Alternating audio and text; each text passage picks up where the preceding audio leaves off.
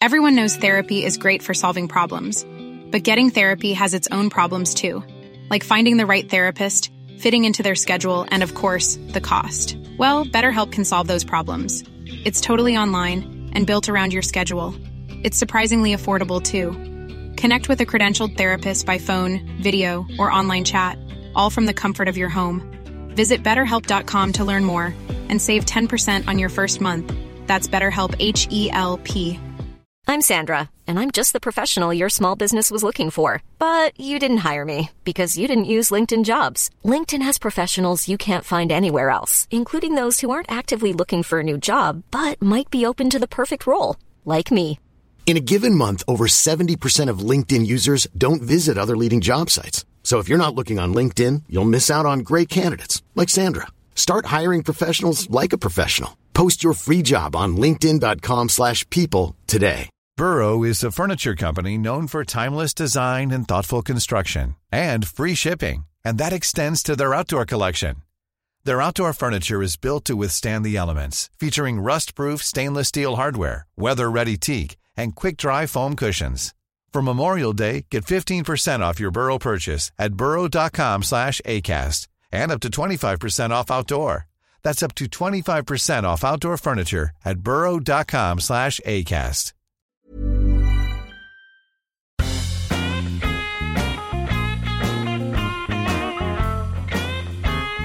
Hey, this is the Schwartz. You're listening to, what is that show again? Wood Talk Online. Oh, yeah. Well,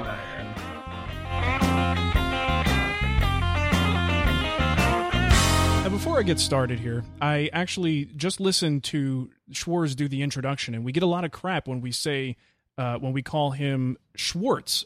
And I don't know if you noticed, but you guys probably didn't hear it. You'll have to listen to it later. He says Schwartz. And I realize there's no T at the end, but he's pronounced it Schwartz. So just a little thing to think about before you go to bed tonight. A Z in German is usually pronounced with a TS sound. So then we shouldn't be people shouldn't be giving us crap when we say Schwartz. Exactly. Okay. Das ist richtig. Okay, good to know. Well, welcome to Wood Talk Online, episode 72 for June 29th, 2010. On today's show, we're going to be discussing a couple really cool things. We're going to talk a little bit about eye safety. Shannon had a bit of a close call and learned a little bit about eye injuries and treatments. We have some just for fun projects that we'd like to talk about with you guys. Things that we've done that really aren't super functional projects, but we did them just because it would be cool. We're going to talk a little bit, speaking of the Schwartz, we're talking about Popular Woodworking Magazine, and you guys know that they made some changes recently, and we want to kind of have a little review and see, have they kept their promise in what they were going to do with the magazine. We're going to talk a little bit about which woodworking styles we think everyone should master. I'm kind of surprising the guys with that particular topic, and we'll talk a little bit about drum sanders.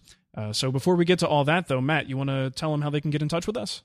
Absolutely. Now, as we always do at the top and bottom of every single one of our shows, we want to remind you there's a couple of different ways that you can get a hold of us. If you ever have a comment, maybe a question or a suggestion about something you've heard on today's show, or maybe something you'd like to hear on an upcoming show, you can reach us by email at woodtalkonline@gmail.com, or you can pick up the phone and leave us a message on our voicemail, which is 623-242-2450. You can also find us over at Twitter at MBW Podcast, or at Wood Whisperer, or at Renaissance WW. And of course, as we always do, make sure to have this information in the show notes for you to make it that much easier, so that you don't have to write this all down and then keep rewinding over and over and over and over and over, like the horrible loop I was just in. And of course, you can always find this information over at woodtalkonline.com. And that's pretty much what we have.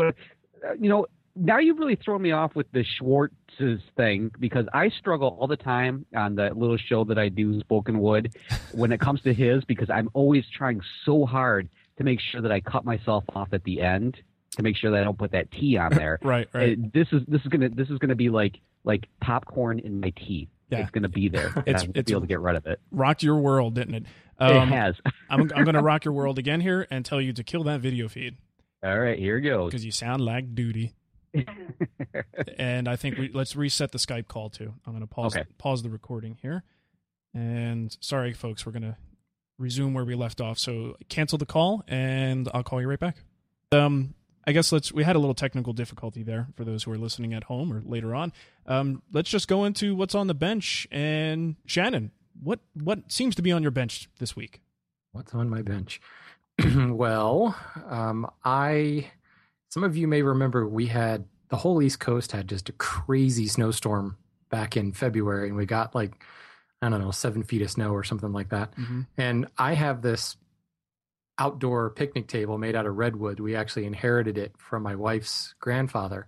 And yeah, there's a picture right there. It got a whole bunch of snow. That was actually in the middle of the storm when that picture was taken. That's crazy. It got a couple more feet on top of that, and it just collapsed, fell apart, went flat. Might as well have been an IKEA, flat stacked piece of furniture. Wow. And, my thought was, okay, well, I've wanted to make a new table out there anyway, but because it was from my wife's grandfather, there's a little bit of sentimental value there since he's passed on. Sure.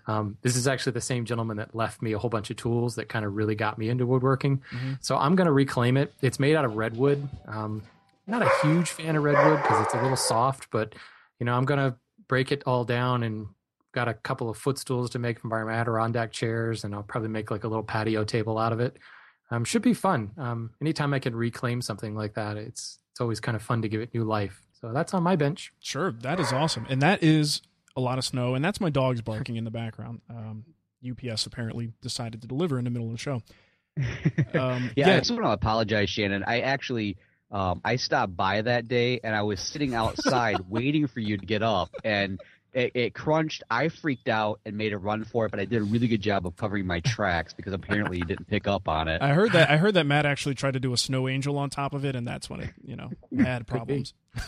Yeah, there was a total Hail Mary when that one happened, let me tell you. It made a god awful noise, let me tell you. And it took us an hour to figure out what it was. We're running around the house thinking a tree fell or something fell off the front. We had these wicked icicles off the front of the house at the time, so we kept thinking, what happened? And finally went out in the back, and there was a flat table. So wow, have some fun with that. 4th of July weekend, we'll make some outdoor furniture. Yeah, it sounds like a worthy challenge for sure. The beauty of nature. Yeah, absolutely. All right, Mr. Warbly voice, Matt, tell us what's up in your shop. Well, unfortunately, not a lot has been happening lately. It seems to be an ongoing theme. What is happening, I don't want to be happening, but it always, whatever. I recently wrapped up a series on my show about bench planes, and this has been one of those things that a lot of newbies, a lot of the power tool people who are kind of maybe looking at hand tools are kind of always asking questions about hand planes in general, which one would you use and stuff like that. So that was my big thing. And let me tell you, it's like a weight off my chest. It's like the weight off of Shannon's picnic table there. Is how good it felt to be wrapped up with that whole series. Of course, I've got more things coming up with some specialty planes, but it was kind of nice because the questions that came in from the audience on it really made me realize that I wasn't just fooling myself thinking that nobody really knows anything about these. It's amazing just some of the basic questions that people have out there about just simple hand tools that I think some of us take for granted, who have been maybe using them for a little while now. And it's really kind of neat helping somebody get their feet wet with it. And then you get those questions like, the other day I was getting ready to make something with my saw, and I realized I could do it with a hand plane. And I thought, wow, cool. I still can't, but it's nice that you can. I still like to try once in a while. Yeah, exactly. Yeah, there's always new people getting involved. And I think in where we play, where we have fun on the internet is a lot of times where people go for the first sort of cursory look into a new hobby or something. So the first thing they're going to find are blogs and things that we do, podcasts. So we're going to constantly have to remind ourselves to go back to basics sometimes and talk about some of those topics that we just take for granted after a while. And I think it's interesting because I've always wondered, since we keep bringing up popular woodworking, the guys in the print world, it seems like they're always rehashing kind of the same story with a new twist on it. Yeah. Because, what do you do? Eventually you've got to bring it up again because you talked about it 5 years ago and nobody has that issue or nobody remembers that issue. So you got to bring it up again. And I've actually found myself getting questions. And I'm thinking, I did a podcast on that. And it's like, well, that was 85 episodes ago. So no one even was watching the podcast on my, 85 episodes ago. So I found myself thinking about rehashing some of these topics and maybe putting a spin on it from, 2 years down the road. What do I think now? So I think it's great, Matt. Yeah. See, that's the one thing is the not so much the rehashing of it, but putting that spin on like, okay, this is like 2 years from when I started doing it. And it's funny because that's one thing I've been thinking is I need to go back and kind of take a look at some of these subjects and talk about how I want to say how I've evolved, but perhaps in some situations I've de-evolved because I think I've gone backwards. But sometimes that's actually what you need to do because when you something I don't know about you, but if there's been those times when I've gotten into something new where basically I really kind of overthink it and I just jump so far into it that I'm trying to do something that even advanced people are like, whoa, I haven't even gotten that far. What are you doing?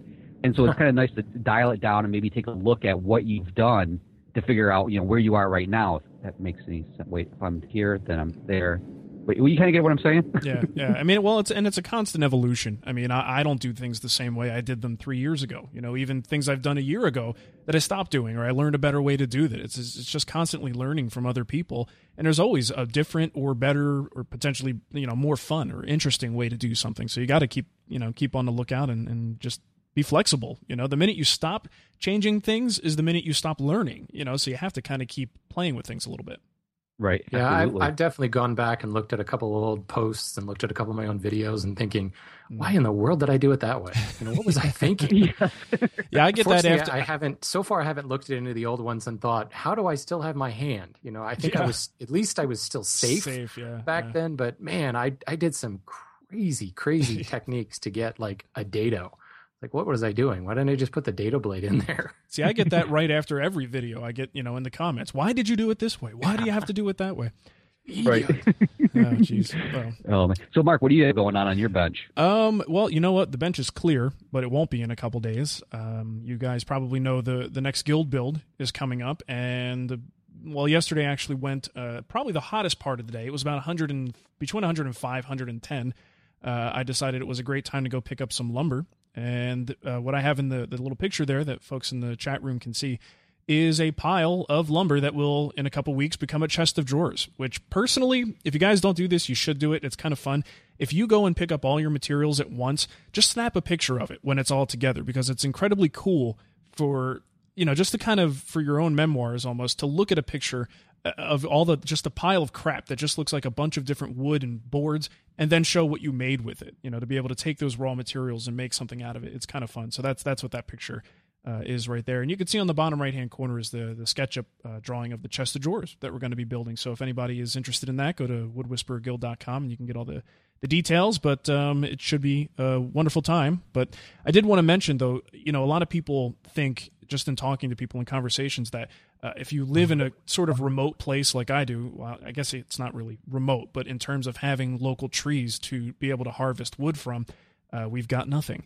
So you would think that our prices are really expensive, but I went to pick up this wood, and I'm always pleasantly surprised at how cheap our domestic lumber is here. I was able to get walnut for $4.30, or I might have those backwards, but the cherry and walnut, nothing was over, $5. I think the cherry was like $4.30 a board foot.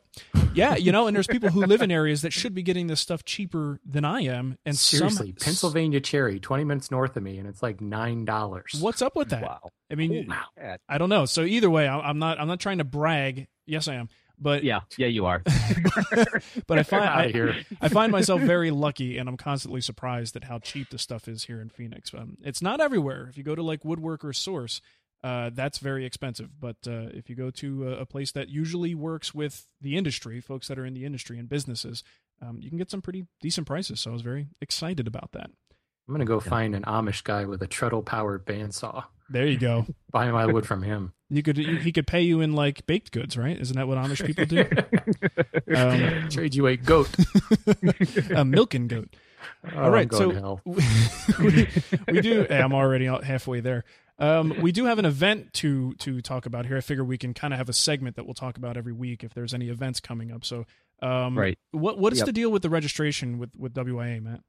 Well, right now it's still open. They still have it going on. And if you register by August 2nd, you can save $40 off the regular registration fee.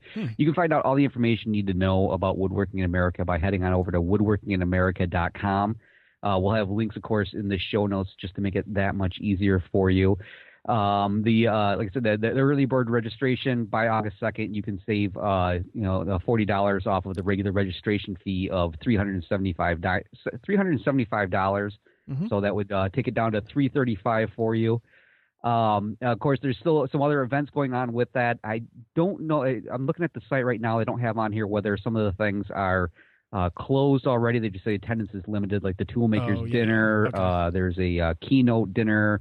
Marketplace admission, all that good stuff. So if you do register, hopefully some of these events will be open if you are interested. But if they're not, trust me, there'll still be plenty to do, because by the time you talk to some of your fellow attendees, next thing you know, you'll find yourself having dinner with these people and, swapping woodworking stories like you won't believe. Yeah, so absolutely. This is I would have to say, the woodworking event of the year.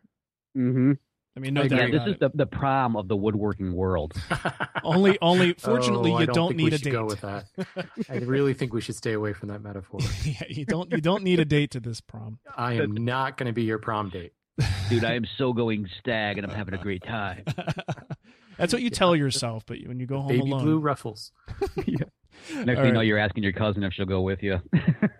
Yeah, this is way out of hand. Let's move on to... does not speak for the rest of us. Yeah, let's move on to some great topics here. Shannon, so tell us about this eye injury. I heard about you putting goop in your eye and all this fun stuff. Yeah. So, well, if you guys hadn't bailed last week, I was planning on wearing an eye patch, but it was never actually that serious. The one thing I'll say about eye injuries is they heal really fast. Oh, that's good. But like if we had done this last week, I wouldn't have worn an eye patch, obviously, but my eye would have been completely red. It was really scary looking. I was actually just cutting my grass and something shot back and got in my eye. And, it was one of those things where you felt it go in your eye and you kind of rubbed it to clear it out, and I was okay. But by the next morning, it hurt to open my eye. I mean, physically I was in a lot of pain. Wow. And I go and look in the mirror, and there's something rectangular, something not natural, sitting right by my iris in my eye, and it freaked me out. So by then I went to the doctor on Monday, and there actually wasn't anything in my eye. It was actually an infection caused by kind of an ulcerated cut right there on the cornea. And in a matter of 24 hours, it got really infected. Wow. And, the doctor was like, well, first of all, he starts telling me all these things like ulcer and infection, and I'm freaking out thinking, oh my God, I'm going to die. My eyeball's going to fall out. Exactly. Did you just say MRSA? What? So, he's like, don't worry about it. We'll put antibiotics on it. You should be fine in like 3 or 4 days. But I took the time to kind of talk to him about this.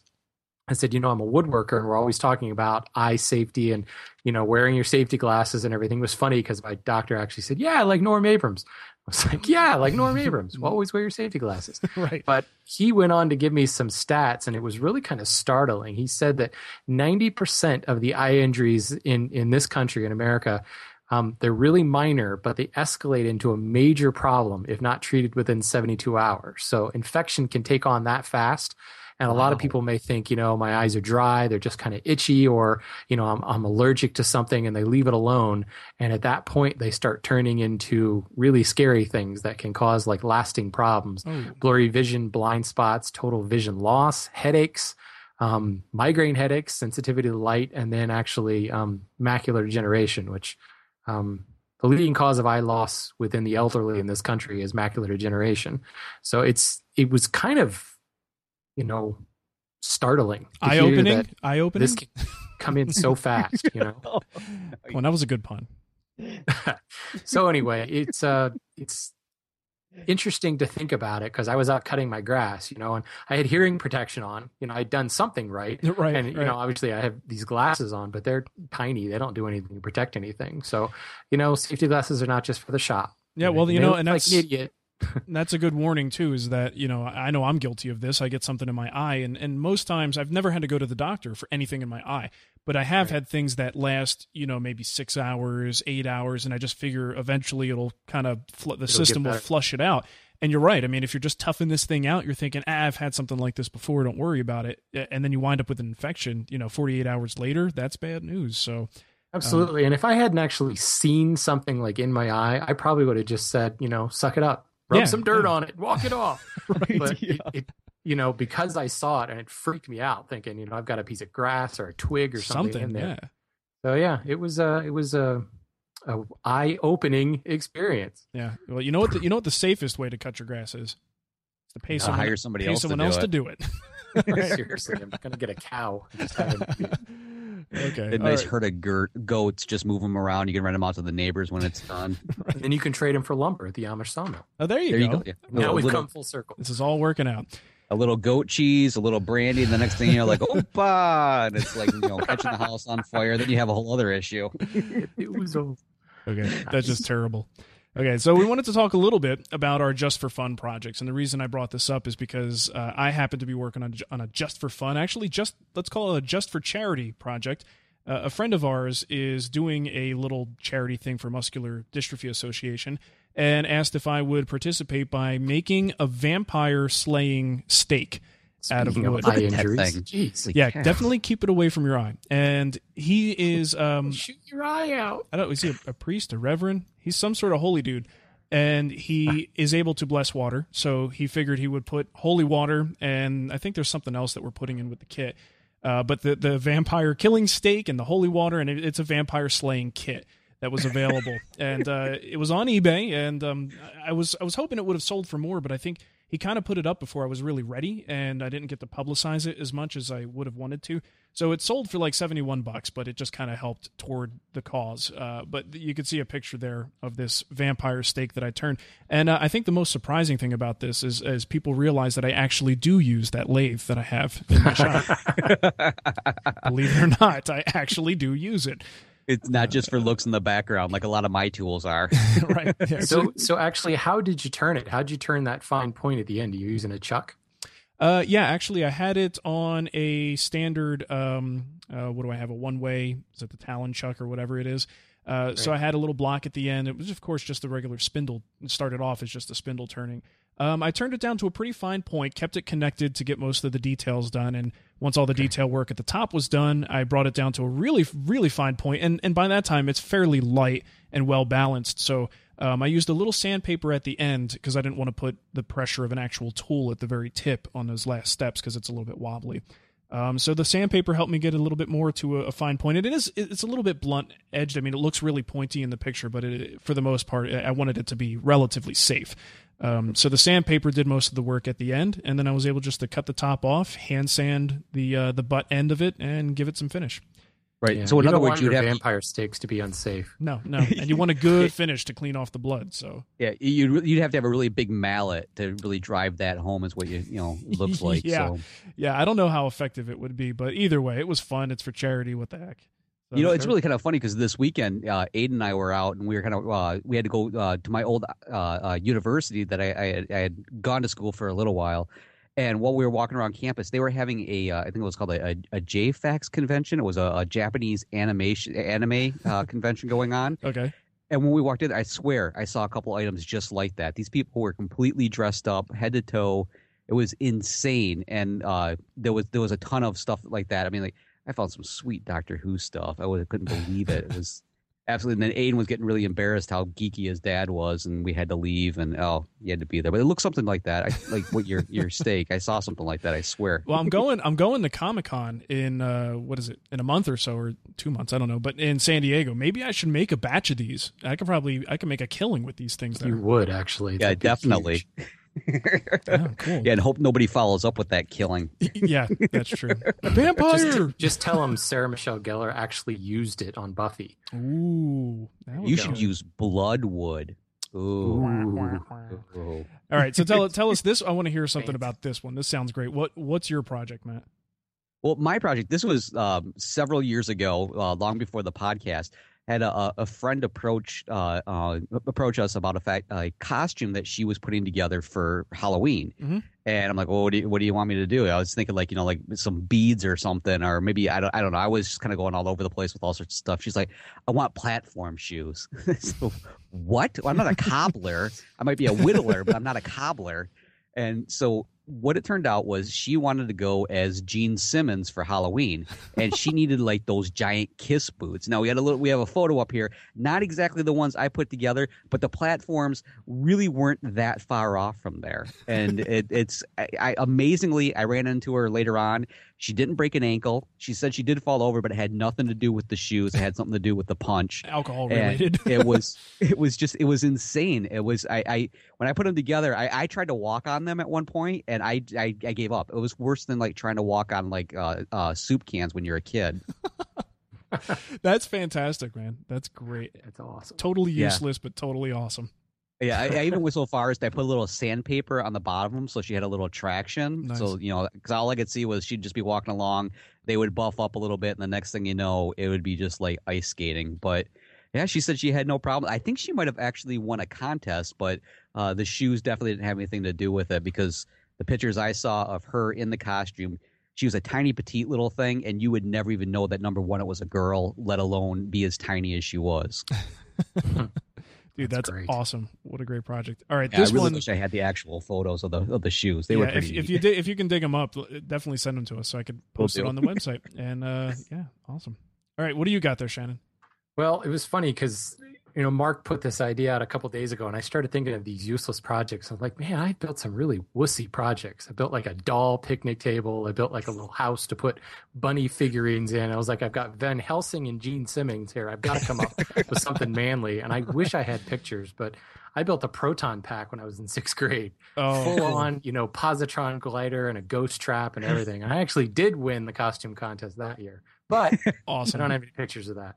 But one thing I did build recently was a replica of the Ark of the Covenant, inspired by George Lucas. And this was actually for a Sunday school class. They were doing a story about like the real Ark of the Covenant. And I'm looking at all these actual pictures of it, and I was like, this is just not exciting. And I went and watched Raiders of the Lost Ark, and I was like, that's what I'm building that right there. It was fun. It was I got a chance to carve and play around with relief carving, and those angels on top were kind of a pain in the butt to do. But yeah, they look it. Did you take the lid off and melt everybody's faces when you gave it? Yes, that was part of it. Church wasn't too happy with me about it, but yeah, dude, that is awesome. So you just have a gold paint on there, and yeah, I just took the corner posts were like some maple turning squares, and everything else is just whatever I had lying around the shop. The angels are made out of basswood because I had to carve those, and it came out really well. It was funny as I was building it. I was like getting very ambitious. Like I had actually planned to do the carving on the top, like all the way around. Yeah. And I finished that front edge, and I'm like, okay, I'm done. I'm not doing anymore. That's enough. It's ridiculous. I was like all prepared to use like a metallic dry brush to give it like depth and texture, and I painted it gold. I'm like, nah, I'm done. Sure. Yeah. It looks good. No, that's did great, you make man. the matching headdresses that you would need to carry that appropriately, or the breastplates, loincloths? That'll be next year. Okay. Dude, that's great. Yeah, I mean, these projects are great. I mean, they're not really, you got to do these. If you have the ability to do it and just an opportunity comes up, it seems like, it's a waste of time. But it's incredibly fun just to go in there and use your skills to craft something that is nothing more than just fun. It really makes you appreciate what you've learned how to do. Yeah, not everything you build has to be super serious. So That's absolutely. True. That's true. All right, so one of the other topics we wanted to discuss tonight is popular woodworking, which is one of my personal favorites. And as we know, several months ago, what are we on? Like 3 issues into the new series that they did, where they basically merged Woodworking Magazine and Popular Woodworking into a new entity called Popular Woodworking Magazine. Lots of folks were concerned, because they're losing 2 subscriptions and they're gaining 1. Out of this, and they made a few, promises about what this new magazine was going to be, and that it was really supposed to be a genuine merge of the 2 types of content. The problem is they were 2 very different magazines, despite the fact being that they were written by the same people, very different. The Woodworking Magazine had no ads. It was written in more of a cohesive cover-to-cover manner than Popular Woodworking, and Popular Woodworking was the one that got the advertising. They have to talk more about tools. They have to have more ads in there. So it was interesting to see this, and now we're on, like I said, issue 3, and I wanted to revisit it and see, how is the magazine doing? What do we think about where it's gone? And did they actually achieve the goal? If the goal, I might be overstating this, but if the goal was to essentially create something that was a merger representation of both of those magazines, did they do it? So I definitely have an opinion on this. That's maybe I'll save mine for last. What do you guys think? Go ahead, Shannon. Okay. Well, I think, you can't help but compare it to Woodworking Magazine because they use, all the same type settings and the quality of the paper and everything. It looks so like, at first on the glance, cover, you look at it and go, it looks like Woodworking Magazine. Exactly. But Mark and I were actually talking right before this started, and I think we both agree that it's not Woodworking Magazine. It's not Popular Woodworking Magazine. It's kind of this own third entity. And what I really like is one of the things Woodworking Magazine did is their articles kind of interrelated to one another. The one that comes to mind is that shaker table that Chris Schwartz built. It was probably one of the very first Woodworking magazines. And like throughout it, there were techniques, like joinery techniques, that basically illustrated the joinery that you were using to build the shaker table. And I've seen them carry some of that over, but not so strictly. They're doing like a joinery segment.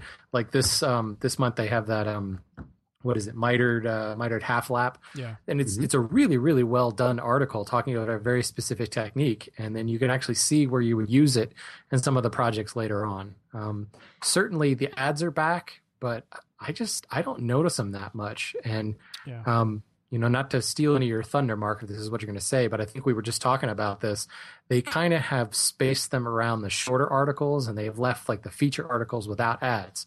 So they're completely uninterrupted between it. So I'm really happy with it. I really like it. The one negative I'll say is I kind of enjoyed getting 2 more magazines.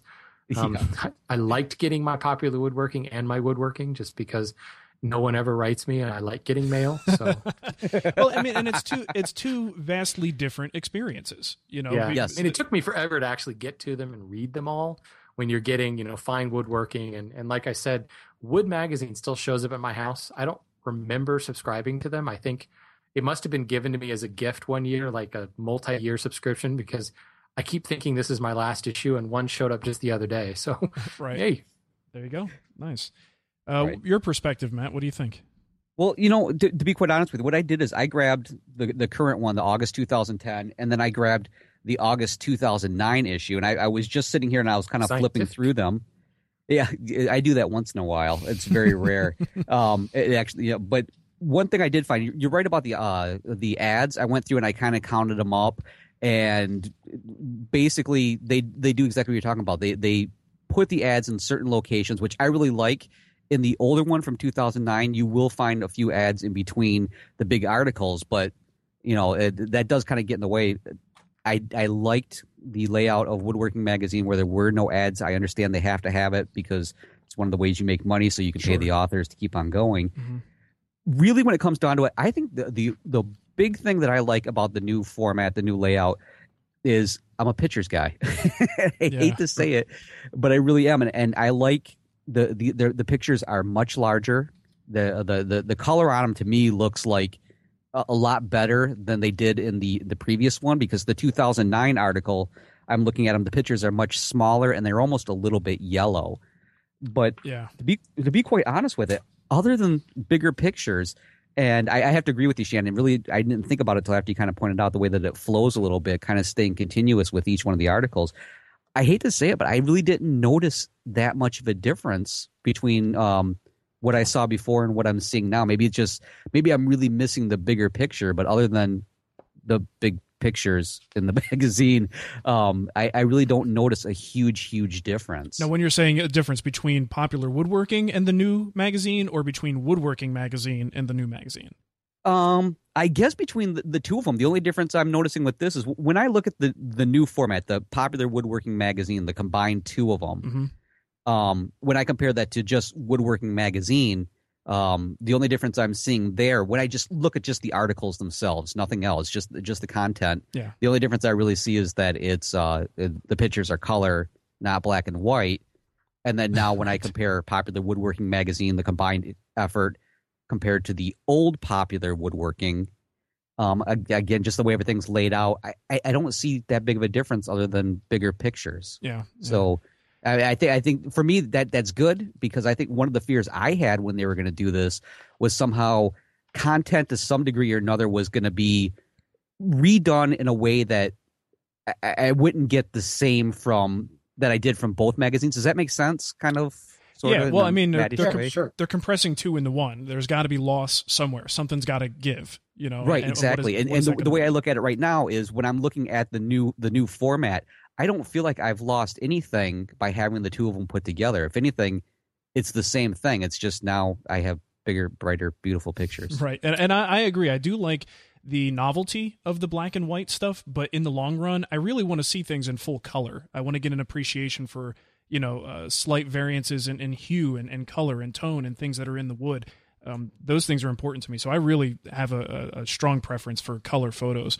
Yeah, I can actually remember, like, if there was a you know, whatever was on the cover. Mm-hmm. I actually remember in Woodworking Magazine, like, flipping back to the cover so I could see it in color. Yeah. Yes. Because I wanted to see, you know, the warmth of the wood or whatever. Yeah, it's a good point. And finishing is going to be a really difficult topic to cover in black and white anytime, because color is a major part of finishing. So, I mean, for me, I might be a little bit more critical about one major thing. One of my favorite things about Woodworking Magazine, and you touched on this, Shannon, was the continuity from article to article. And we actually used the same exact example. I was going to talk about the shaker end table as a great example of probably, I think, one of the most perfect examples of how a magazine could be dedicated to one project, yet cover a ton of different things in detail. I counted the pages, and I did it really quick, so I could be a little bit off. But with their, let's say you're building a shaker end table, you've got the drawer, you've got the top. They actually had, broken out articles on how to make a good top out of solid wood. Then they did another one on, I'm just pulling these out of my top of my head right now, but maybe one on the specifics on the drawer installation. So we're looking at least 17 pages of content devoted to that one project. Now, not all under the heading of that one project, but covering the individual things in detail, that when it's all said and done, you've got 17 pages devoted to a shaker end table. And to me, that was an amazing amount of coordination that must be done to get that to come out right. So I can understand why that's really, really hard to do all the time. But I think there's a vast difference between what Woodworking Magazine provide in that arena to what we're getting out of Popular Woodworking Magazine now. This, to me, is much more, in those terms, much more like Popular Woodworking than it is like Woodworking Magazine.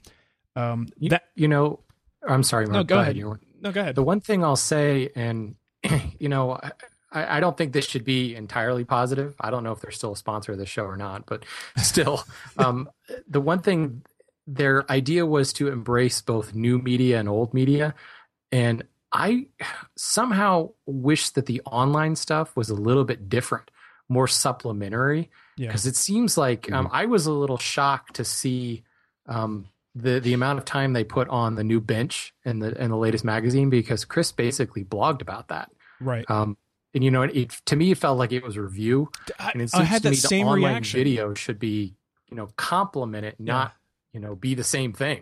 Right. I'd like to see them do more diversity in their online content. Well, don't you think that's going to be a major area for all magazines to have to figure out? Are we repurposing this? Is our audience duplicated? Yeah. The people who read the magazine, are they also the people who read the blog? And the way things are being done now, the assumption is no, they're not, because obviously you wouldn't necessarily want to give the same information to people twice. So I think you're right. It would be interesting to see if it was truly supplemental as opposed to a little bit redundant. Right. So that actually, in addition to the continuity, that was one thing I was going to bring up too, is that I hope that they wind up doing a little bit more in the future, but I think really we're looking at baby steps here.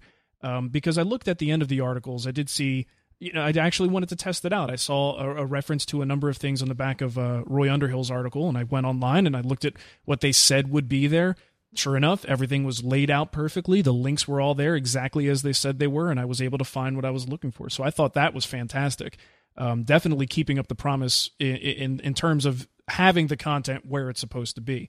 But ultimately, I think you're right. I think they if they can coordinate that to give you a bigger picture where it is not redundant, I think that would be a great thing. I do have a couple other positive things that I do want to mention because I don't want to make it seem like we're knocking them in any way. There are some great things about what this new magazine has become that neither of the old magazines were. And I think that should be celebrated. I think they have a lot more of a stronger sort of real world design focus. Design topics that normal people can understand without having to go to school to learn this stuff.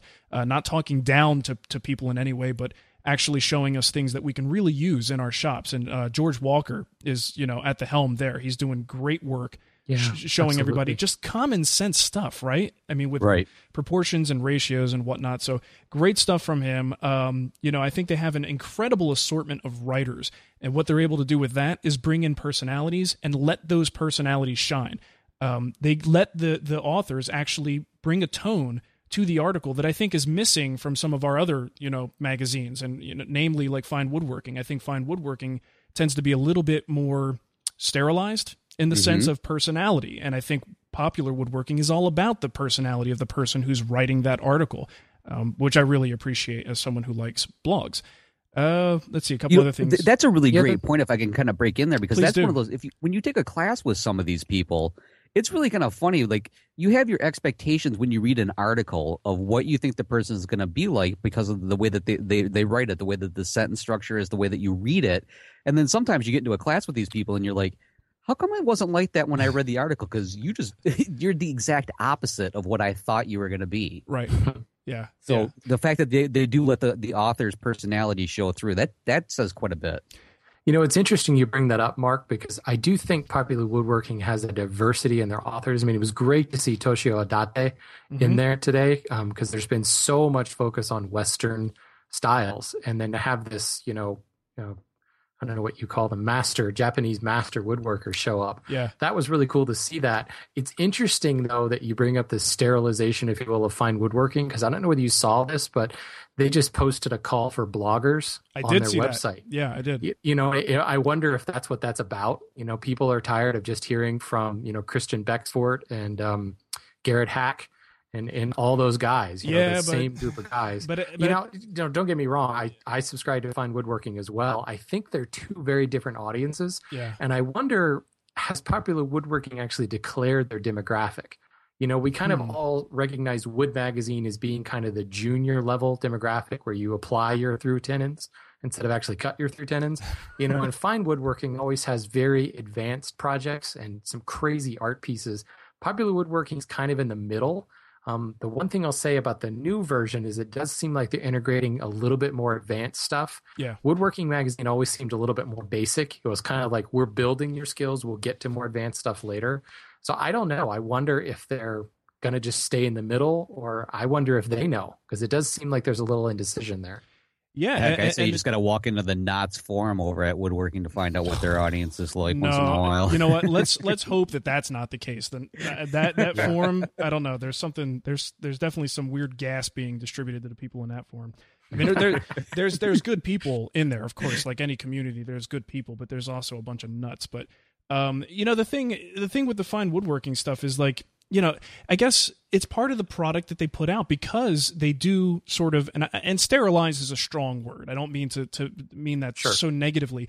But they want you didn't say it, I did. Yeah, but they want it to be a unified voice. They want there to be consistency from magazine to magazine. The risk you run when you have something like Popular Woodworking, where you let those voices speak out, is that the tone can change from issue to issue. Now, some people like that, some people don't. So it's a matter of what really appeals to you. And to go back to what you said about the blogging thing, that is something that people should know. I'll try to put a link in the show notes to this. They did have a call for bloggers who want to participate on this new, very beginner-oriented website where you can contribute, and as a blogger, you can provide content. The editors say that they're going to go there and actually participate. All of this is very interesting, but that, to me, that's like, there's still a mentality like, let's play with that, but let's shove that in the corner online. Right. I would like to see more of that in the magazine, because I happen to favor that type of personality, and that's why I tend to favor the Popular Woodworking style. in a sense. Although I will say the information in the last Fine Woodworking magazine was just top notch. I mean, the last issue, maybe it just had a lot of topics that really really spoke to me. That was a Spagnolo issue. It totally was a Spagnolo finishing, issue. taking photos of your pictures, that was catered to Mark. Dude, I loved this particular issue. But anyway, so I think we're going on a little bit long about this stuff. The bottom line is, I think it's great that the magazines in and of themselves are relatively diverse in their target audience, whatever that may be, and the personality of the magazine. And that's, different strokes for different folks. And I hope they both are incredible successes. Bottom line. One thing we can say about Popular Woodworking, though, they seem to be the first to embrace the internet community. Mm-hmm. Look at this, and please, let's not talk about it. I'm just going to bring it up. The table saw thing, the legal, you know what I'm talking about. Yeah, the recent lawsuit. Right. Who was the last person to pick up on that? Although Wood Magazine just published it. But it was like Popular Woodworking was there. By the time Fine Woodworking got around to doing it and talking about it, it's like, we're done with this issue. So I have to admit, Popular Woodworking is moving at the speed of the internet, which is huge for them. And having had a few conversations with Chris Schwartz, because some of you may know I work in internet marketing by day, so I'm very in tune to this stuff. Yeah. I actually contacted Chris when they first announced this, saying, what can I do to help? Frankly, can I sell you something? But they're on top of it, and it's tough because these traditional magazines, these print publications are very resistant to it. They don't want to throw a bunch of money into this newfangled online thing. Yeah. But and Fine Woodworking throwing out that post saying, hey, let's bring some bloggers in is a perfect example of let's just kind of throw this out there and see what sticks. Let's not sink any money into it. Right. If they really want it to be successful, I hate to say it, they're going to have to pay some bloggers to produce content in order to keep it the quality they're looking for. Well, here's the thing that I hear, and if you're not interested in this type of stuff, fast forward 5 minutes and we'll be back to normal woodworking talk. But the thing that drives me nuts with that is, although in some instances paying bloggers can work, to me it's a very disingenuous way to start a community, because it's a false way, and I've seen it fail countless times. Tool companies have tried to create online communities by sort of on the side making these little deals like, hey, can we, if you come over here, we'll pay you per post, and they just fall apart because there's no genuine effort from the top down. One of those emails today, actually. Oh, did you see? I mean, and the thing is, I turn them down all the time, because it's just not a genuine community. And I think you're right. I think Popular Woodworking, and with, especially with Chris, and they've got George Walker who blogs constantly. He's got great blog posts that are, magazine article worthy, just like Chris's. These are guys who are really out there doing it. You're right. Their fingers on the pulse. They're listening. They're out there paying attention. They're responding to comments. It's a genuine effort. I don't think that Fine Woodworking is giving it that genuine effort. They've got a few people who are in there, who are in the mix on the website. But with this new thing, I'm really going to be anxious to see how they handle it. Asking people to come in and do that work, there's thousands of blogs where people can go and learn from their fellow woodworkers, or Lumberjocks is a great example. What would make Fine Woodworking's effort different is if the editors truly went in there and made a solid effort to put the example of how these blogs should be and really communicate with people, not just from 9 to 5 because it's their day job, but to actually be in there because they want to be in there and communicate with people. That is how it's going to succeed. And if they don't do that, it's just going to fail. It's going to be white noise. Just look at how much Robin Lee hangs out on WoodNet. He's in touch with the pulse of his target audience, basically. I mean, the guy is very communicative, and he has a lot of friends on WoodNet. I think John Economaki, he doesn't talk much, but he listens. He absolutely listens. Right. And that's the sign of a good marketer, in my opinion. I just don't see the rest of these folks listening very much. What other magazine has highlighted Tree Frog? Yeah.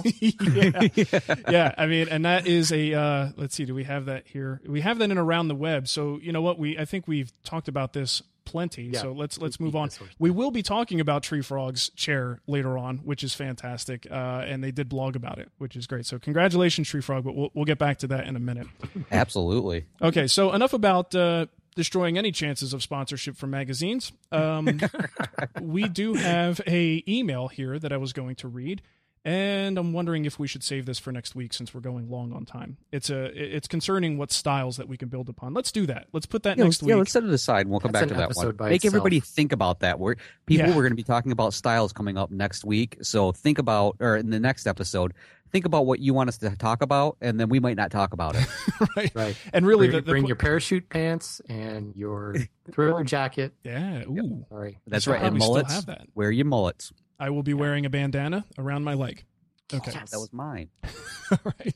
Okay, so let's go into the Around the Web arena and see what's cooking. Shannon, you got a couple things to tell us about? Yeah. TicoVote, TicoVote.com is a guy that's actually, I'd like to say he's been a fan of the Renaissance woodworker for a while. I've been swapping emails with him for a long time. Very talented woodworker. And he jumped into the shooting board realm. And there really isn't, other than Evenfall Woodworks, isn't anybody really making shooting boards. And maybe that's because it's not hard to make a shooting board. But his Super Shoot is pretty dang cool. And he's just started production on it. If you go to TicoVote, it's TicoVogt.com. He's got a separate page dedicated to the Super Shoot. And, if I admit to being a little lazy sometimes and not wanting to actually build the appliances and things in my shop. I've been talking about building one of those donkey ear things for my shooting board for probably 5 years, and I still haven't done it. Okay. This could be a solution for me. I mean, I have a shooting board that I use, but it doesn't have a miter attachment or that donkey ear attachment on it. He's got the bed of the board actually angled, so you're using the full width of the blade. So if you have a plain dedicated shooting board, you're not wearing the exact same spot.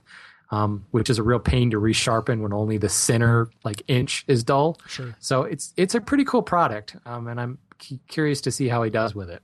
Cool. Sounds good. Speaking of new products, good friend of mine, Mark Carell over at Bad Axe Toolworks, has just put out 2 new saws, his 12-inch and 14-inch saw. I have a 16 and an 18-inch, and they are probably the most used tools in my shop. They are amazing, and I don't recommend going out and buying one right now. Go to a yard sale and buy some crappy thing, then tune it up yourself, use it for a little while, then go buy a Bad Axe tool, and you know what we're talking about. Because it's a subtle thing. How he sharpens his saws and how he tunes his saws is very, very subtle. But if you haven't had a lot of experience working with saws, you'll think, wow, this is a great saw. I get great results with it. But it's just like in hand planes. Go buy some crappy hand plane, then use a Lee Nielsen, and you really gain respect for it. So, badaxetoolworks.com is a great place to go, and go buy some of these new saws. Cool. Sounds good. All right, I ran across a website, and those of you who play with SketchUp a lot, you probably already know about this, and you'll make fun of me for just realizing that it exists. There's a website out there called Sketchucation.com. Have you guys heard of that?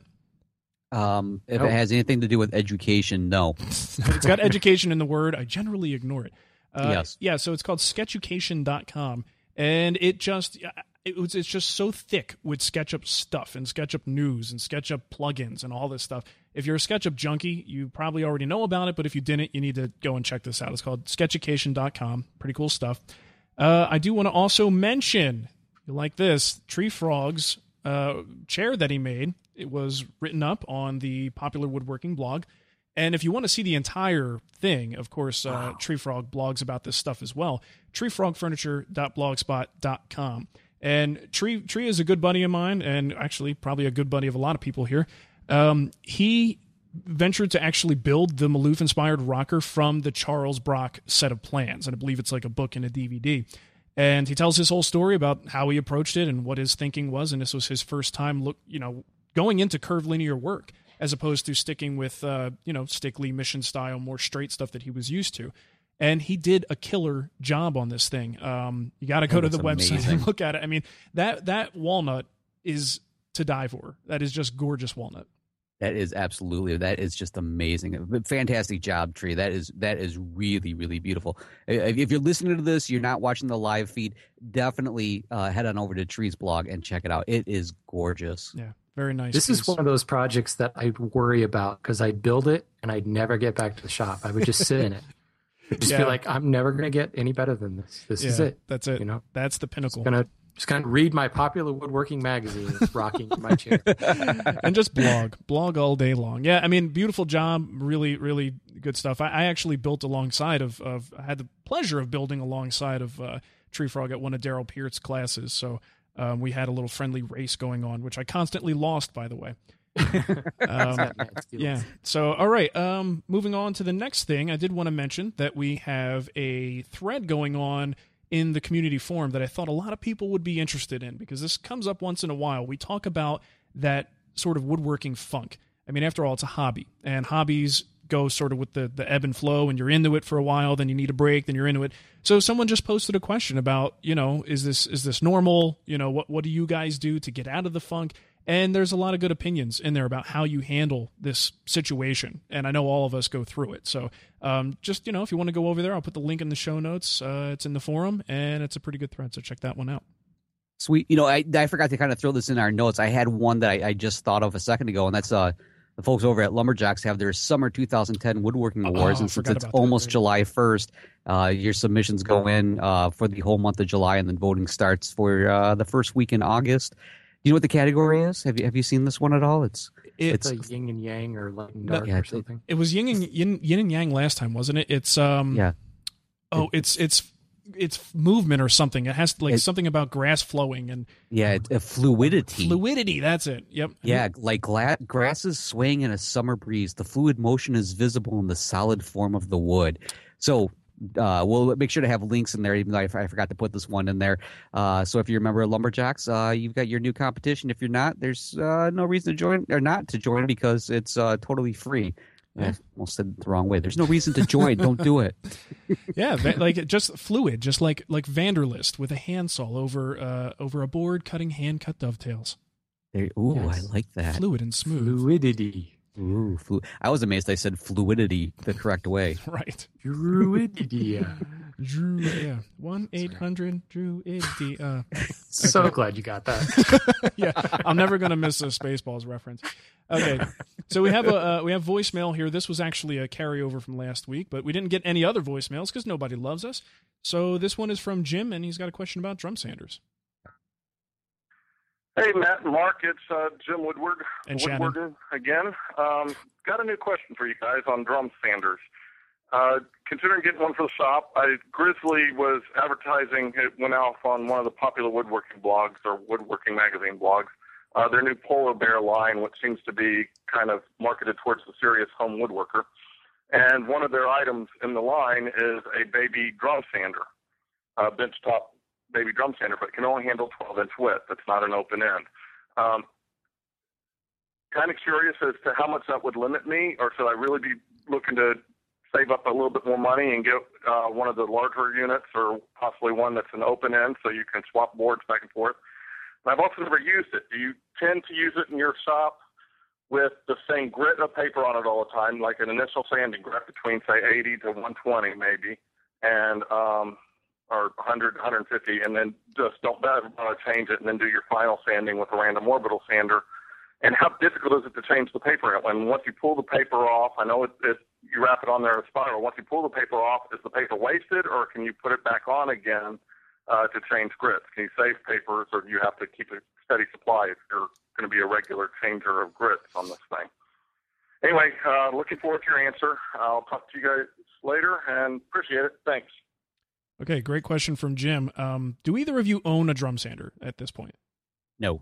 Negative. Okay. And I actually want to know this question too, because okay. And there are a lot of questions, so I forgot to write them down, so I tried to jot them down as I was going, because I have a tendency to forget what the actual question was as I'm talking. I would love to have a drum sander, because I think it's one of the things that's kept me from like bent lamination. Yeah. Because isn't that the easiest way once you've bandsawed it? I mean, granted, I'll hit it with a hand plane or something like that now, but to me, all those years of watching David Marks, he just resawed it and then ran it through the drum sander, his 32nd or 16th of an inch laminations. Mm-hmm. And, I think that's what I would use it for. So if that were the case, then this little baby drum sander would probably be okay, because you're not really going to be running wide things through it. But Mark, have you ever, because I know you have an open-ended one, do you ever flip it around and run the other side through And does it really line up? Now, I may be alone in this, but I don't, because I find that at the end of the paper, I tend to get some sort of a line. And as much as people may say, oh, you got to tune it up so that so that it's a little bit higher on the outside end, the trailing end, and this way when you flip it over, it doesn't create a ridge. I don't know. I kind of like to have my drum sander perfectly level with the conveyor and the surface, so it always seems to leave a transitional line where I flipped it over. So no, I don't do that, and I very, very rarely have the need. Most times when I glue up a tabletop, it's pretty close to perfect once I have everything glued up. If anything is slightly out of level, I'll either grab a smoothing plane or a card scraper or something to level it out and do the final work, and then hit it with a random orbit sander. So I never, and I literally mean never, use the feature of the open-ended aspect of a drum sander. So to me, that's why I got a wider one, because I want to do things with the regular confines. I don't want to have to flip things. So I've got the 2244 by Jet. So that works fine for me. Now I would be a little bit limited by the 12 because I've gotten used to having so much area with the 22. But if really all you're doing is, let's say, doing veneer, maybe you're doing bent laminations, or you're just sanding cabinet parts, frame parts for a door, you're going to be fine with the 12. And this particular unit that he talked about, this Polar Bear series, actually, the way it's built, it looks deceiving. If you look at this picture, you're thinking that's one of those floor models. That's like one of the giant industrial floor models. Right. I need to see like a quarter in this picture, a person's hand or something to give me the right scale, because it looks way bigger than it is. But that is actually the 12-inch model for the benchtop. So isn't it like the size of like a lunchbox planer or something? Yeah, it would have to be, right? Like. And you would assume that the port on the top, looking at the size, looks like it's probably a 4-inch port at the top. So yeah, I mean, it's only a 1-foot conveyor on there, 12 inches across, so it's pretty small. So I think that's actually a pretty good buy, unless he's really going to be doing a lot of tabletops and really wide panels that he's going to want to drum sand. But again, like me, I get around that just by making sure it's glued up pretty well to begin with and nice and flat. So to address some of his other questions, grit changes. For me, because I'm a little bit lazy, it does take a couple minutes to change the grit. I tend to keep the same grit on there all the time, and I usually settle on, depending on what I have and what mood I'm in, it's either 80 or 120. And I will always then I mean a random orbit sander, after the fact, and I bring it up to my final 180, doing that with the random orbit sander. So 120 typically is where most of the time where I'm going to leave it. I get it off of the drum sander, I hit it with 120 on the random orbit sander, and then I jump up to 180. So it's only 2 grits that I have to do by hand. You could go to 180 and 220, but you are always going to want to hit it with a random orbit sander. At least I have found this. You always want to hit it with the random orbit sander after the drum sander, because it tends to leave much deeper grit lines than you would otherwise get, and they're all in a straight line. And that's when you see them. You see lines when they're in a straight line, but when they're in a random pattern, the way you get from a random orbit sander, your eye doesn't pick up that pattern and you can't see it. So, you're always going to hit it anyway. So that's why I typically stop at 120. I could put 180 paper on there, but I find the 180, it's just way too fine. And I don't remove enough material with a 180 grit. So. I've always found that with products like these sanders and stuff, it gives me a far too level of a surface, and the scratch patterns just are too consistent for my type of work, and people therefore no longer believe that I actually built it. So I choose to avoid this at all costs. It's not good. That's a good way to look at it. I'll accept that. I gotta say, like, Norm Abrams had that like behemoth, that like Volkswagen bug-sized drum sander in his shop. Yeah, I don't think I ever saw him use it. I think I saw him use it a couple once. times, but which tells you something, because this is a guy that's really has a tool for everything. And if you never really saw him use it, how much do you really need one? Well, and imagine taking up that much real estate in your shop for a tool that you only use once in a while. That's nuts. But that's right. Anyway, so he asked about wasted paper. Well, difficulty changing, it's not that difficult. It takes about 30 seconds, but it's just kind of annoying. So that's why I don't like to do it that often, but I can't really say it's truly difficult. It's just a task that I don't feel like doing. And whether you waste the paper, usually the stuff that you're going to use in the middle, the busiest parts, those will most likely be no good afterwards. But you will always have little trailing bits on the ends that can be used for other things. So in fact, if you want to just kind of cut them up and use them as little scraps for sanding in tight areas, you can get some extra life out of them that way if you wanted to. Sweet. So that's it for drum sanders, and I do recommend getting one if you have the means. I highly recommend it. They're so choice. Nice. All right. Well, now that hopefully you've answered Jim's question, and we've helped to put a little extra spotlight onto it by my cute comments and Shannon's more insightful ones. I think it's time to move on to an audience favorite that we have, which is sweet deals. And that was spontaneous. Nice. And in honor of Independence Days, of course, it's time for the annual Independence Day sales. So let us free you from the burden of your cash with these sweet deals. Well said. I'm going to start out with the very first one here, which is Lee Valley. They are offering free shipping until July 11th. So all you have to do is head on over to leevalley.com, and they will be more than happy to relieve you of the burden of that cash and the tyranny of any credit cards that you have amongst you. Yes, free at last. Let's see. The next thing I have up is I talked about this in the last episode. It's Bob Lang's Woodworker's Guide to SketchUp. You can find it over at craftsmanplans.com. And right now, this kind of getting this up a little bit late, but if you order a copy by July 1st, you can pick it up for $29.99 or $30, and there's no shipping charges on that. Once it goes to July 2nd, it will then be up to $40, I do believe it is, and you'll pay shipping and handling. So if you're interested at all in picking up that, which I highly recommend. I think it's a great resource. Of course, Mark said something about there's another website out there that's Skeducation or something. Skeducation. Yeah, anything with education scares me. Yeah. And then the last one that I have, starting on July 1st, so we have 2 days going up to it, Check Edge Tools is celebrating their 5th anniversary by having a big sale, and that's free shipping on all orders over $30. So check them out at checkedge.com. And that's my sales. Hey, Shannon, you got anything going on? Sure. My inbox was full of emails from dealers today. Yeah, no kidding. Peachtree Woodworking, of course, has a 4th of July sale, 25% off everything. That ends July 4th. Now, I couldn't find any fine print on this, so I don't know if that excludes Festool tools or whatever. But if you use the code July1, apparently you get 25% off of everything. It's got to exclude the fine print. It's got to exclude the good stuff. They always do. Yeah. Yeah. I figured if I'm going to be on this show, I should talk about wood turning at least once. So Penn State Industries is having a sale right now. Buy 3 of the same style of pen, get 1 free. But that, like the SketchUp thing, that runs until July 1st. Okay. So hurry up.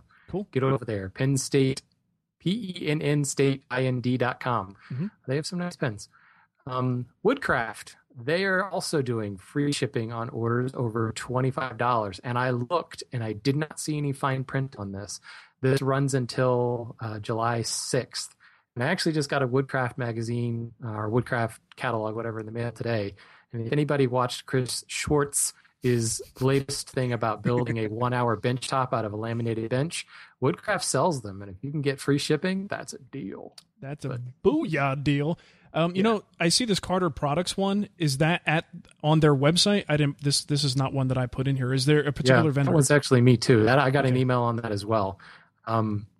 This is, I believe it's on their website. I just got an email direct to my account since I bought from them before. Mm-hmm. $30 off their quick release tool. That's that big handle on the back of the bandsaw. Oh, that is so and sweet. then $30 off their guide set, which it's a Jet Delta guide set. It also fits on Grizzlies because I actually have it on my Grizzly. This thing revolutionized my bandsaw. Mm-hmm. Incredible guide set. So use the code MUSA10 and you get $30 off. Cool. Yeah. Never underestimate the power of a good set of guides on a bandsaw. Okay, I've got one here that was sent to us from David White. He let us know, and I'm not familiar with this particular vendor, but it's SierraTradingPost.com. They have a diamond sharpening stone that's 2-sided, and it's only $32.50. So for diamond stuff, that's pretty darn good. I love that stuff. Yeah, no kidding. Eagle America has $4 Super Saver shipping for orders that are under $99, and then they have complete free shipping for anything over $99, and that's good till July 5th. And they created this wonderfully convenient and easy-to-remember code, E2100623. Oh, I remember that like the back of my hand. Like, the E is silent, though. yeah, that's great. Wasn't there a T at the end of that? I mean, they usually, when they give us like specific codes for the show, they're really good at coming up with stuff that's, easy to remember or related like to WT01. Yeah, exactly. What were they thinking? What are you doing over there, you guys? All right. It must be the boss is out and the workers are actually like, we're doing what? Who? W what? Yeah. Just give them something. Tim's probably not laughing right now. Okay, we're going to go to Tom's tip, and I must apologize. I don't have a Carrie's tip today. I do have a Tom's tip to make you feel a little bit better. I failed to give Carrie enough notice and forgot to mention it. So, I'm leaving right now. Chat room empty out now. Yeah, mass exodus in droves.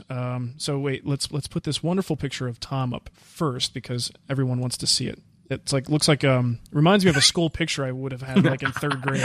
Most likely to become a crazy blogger. Okay, here's Tom's tip, and it's about one of my favorite topics: lube. Tom's tips. That's right, I said Tom's tips. I didn't say Tom's lips. I said Tom's tips. Hello, everyone. It's Tom Iovino from Tom's Workbench, and it's time for another one of Tom's tips. Everything works better with lube. Now, get your minds out of the gutter and work with me here. The gears on your table saw height and bevel adjustments need to be lubricated regularly to work well. But most things you spray or wipe on just collect sawdust and make a big mess. What I found works best in the dusty confines of my saw is graphite. You can get the powdered stuff at most auto parts stores, or if you are cost conscious, read cheap, you can literally color your gears with a carpenter's pencil. Just apply and you'll have smoothly working gears that don't attract dust. Now, back to your sordid thoughts. If you want to discover more clever, useful, or even somewhat coherent tips, check out my blog at tomsworkbench.com or visit the Wood Whisperer community at community.thewoodwhisperer.com. I do indeed have sordid thoughts, that's for sure. Yeah, I should sort mine out one of these days. Sorted thoughts. That's funny. Good joke. Okay, well, I think that actually does it for the show, right? Anybody got anything else that I may have missed? I think we're good. No, I'm looking at the notes, and I'm all covered. Cool. Well, uneventful. I think we got through it, except for in the beginning with Matt's Darth Vader electronic voice that he had there for a minute. It was a Darth Nihilus. And you know what? You got to call your cable company and get them to fix that because that is just unacceptable. And Wood Talk Online deserves I know. better. They don't know who they're messing with. What is up with that? You should do that. You should be like, do you know who I am? I'm a podcaster. The whole chat room I was with right now, they are so angry at you. They're never going to buy it in your area. All 40 people. people. If you really want results, use the Podfather name. That'll do it. And there you go. That's it. Matt, the Podfather of woodworking. Oh, well, boy. All 3 of us are participating in the Wood Whisperer Guild build, aren't we? I know. Well, I think I am. Yeah. So. Yeah, I think you are. Yeah, Aren't you, Matt? I'm trying to get all my stuff together right now, and I should be there. I might be a little bit behind when it gets started, but I will eventually reach the end somewhere around Christmas. I will be involved, and I am actually going to try to carve ball and claw feet, so it should be fun. You better document that. If you do, we'll put it on the guild site. Let everybody see it. That would be awesome. All right. Well, hey, thanks for listening, everybody. Matt, you want to go over that contact information one more time? Absolutely. You can reach us by email at woodtalkonline@gmail.com. You can pick up the phone and leave us a message on our voicemail, much like Jim did, at 623-242-2450. Or you can find us on Twitter at MBW Podcast or at Wood Whisperer or at Renaissance WW. And you can also find all this information at woodtalkonline.com. So hopefully we'll hear from you one way or the other. But if you've got something to say, a question, comment, whatever it is, hey, get your voice heard. So get it in there somehow, one way or the other. Just do it. Just do it, man. And if you're in the chat room, stick around. We'll have Adult Swim where I will say things like poopy and wiener. And I'll be like, Mark, stop it. Yes. It's going to be fantastic. So thanks, guys. And for Shannon, for Matt, I'm Mark Spagnuolo, and we'll see you next time. Auf Wiedersehen. This is Darth Nihilus.